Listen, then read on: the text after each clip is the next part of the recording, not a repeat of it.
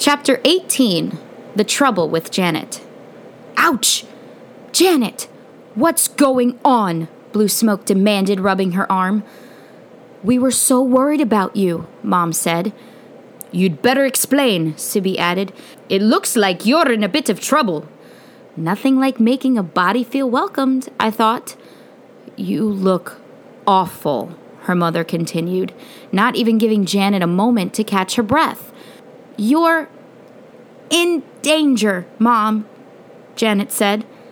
And your Buccaneers are too. She looked at me and I felt like she just challenged me to a duel. That's all I have to say right now. She folded her arms defiantly and looked out the window. You came to warn us, I said. Of what? I can't tell you. But Mom, you have to stop writing your column. What? Why? I can't tell you. Okay, we're going home. And Janet, we will meet with the tribal leaders. And we'll get to the bottom of this. At least we'll be safe on the reservation. There was no official reservation. It was a Native American settlement, like a self-contained town with no borders. Janet was dirty. Her uniform shirt had a torn sleeve, and she looked like a cornered wild animal. Blue Smoke took her arm, and they left in silence. I looked at Mom and Sibby. The Buccaneers looked at me. What do you know, Lily? Mom said. No more than I just told you. I'm as confused as you are.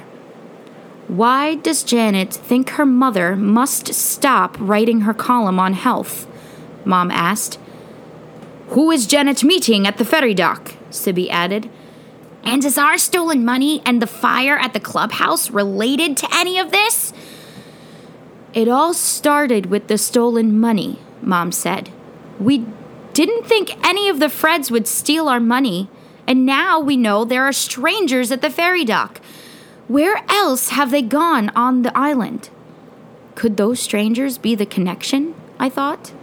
I'm guessing the fire was to put you off trying to find out who stole the money. Scare you like, Sibby suggested. But it had the opposite effect, I replied. And very soon after the fire, Blue Smoke got the first threatening letter, Mom added. Yeah, Mom, and that letter links you, me, Janet, and Blue Smoke. So, Blue Smoke gets the threat, and now we know what spooked whoever wrote that letter. It's the health column offering Native American cures, Mom concluded. What is so threatening about those cures? They are probably less dangerous than prescription medicines. Why don't we look at her column and see if there's a thread that will give us a clue? I like this plan. The first one was a headache cure that I used and worked, said Sibby. Willow bark tea with a lavender-filled pillow over the eyes when you lie down. Most folks just take aspirin. You can get that anywhere, I said. There's also some pretty strong prescription medications for bad headaches, Mom offered. The second one was for sore throat. Also herbal tea and slippery elm tablets. The one that goes in today is for arthritis joint pain, Sibby noted, looking at the page setup he was about to print for the new edition. They all seem pretty harmless to me. He put the page down, rubbing his chin. I have an idea. I have to go to Maine and check something out. Sibby left, hurrying to catch the 5 o'clock ferry. Sibby, I called. Look out for the strangers. I got a thumbs up, and he was gone.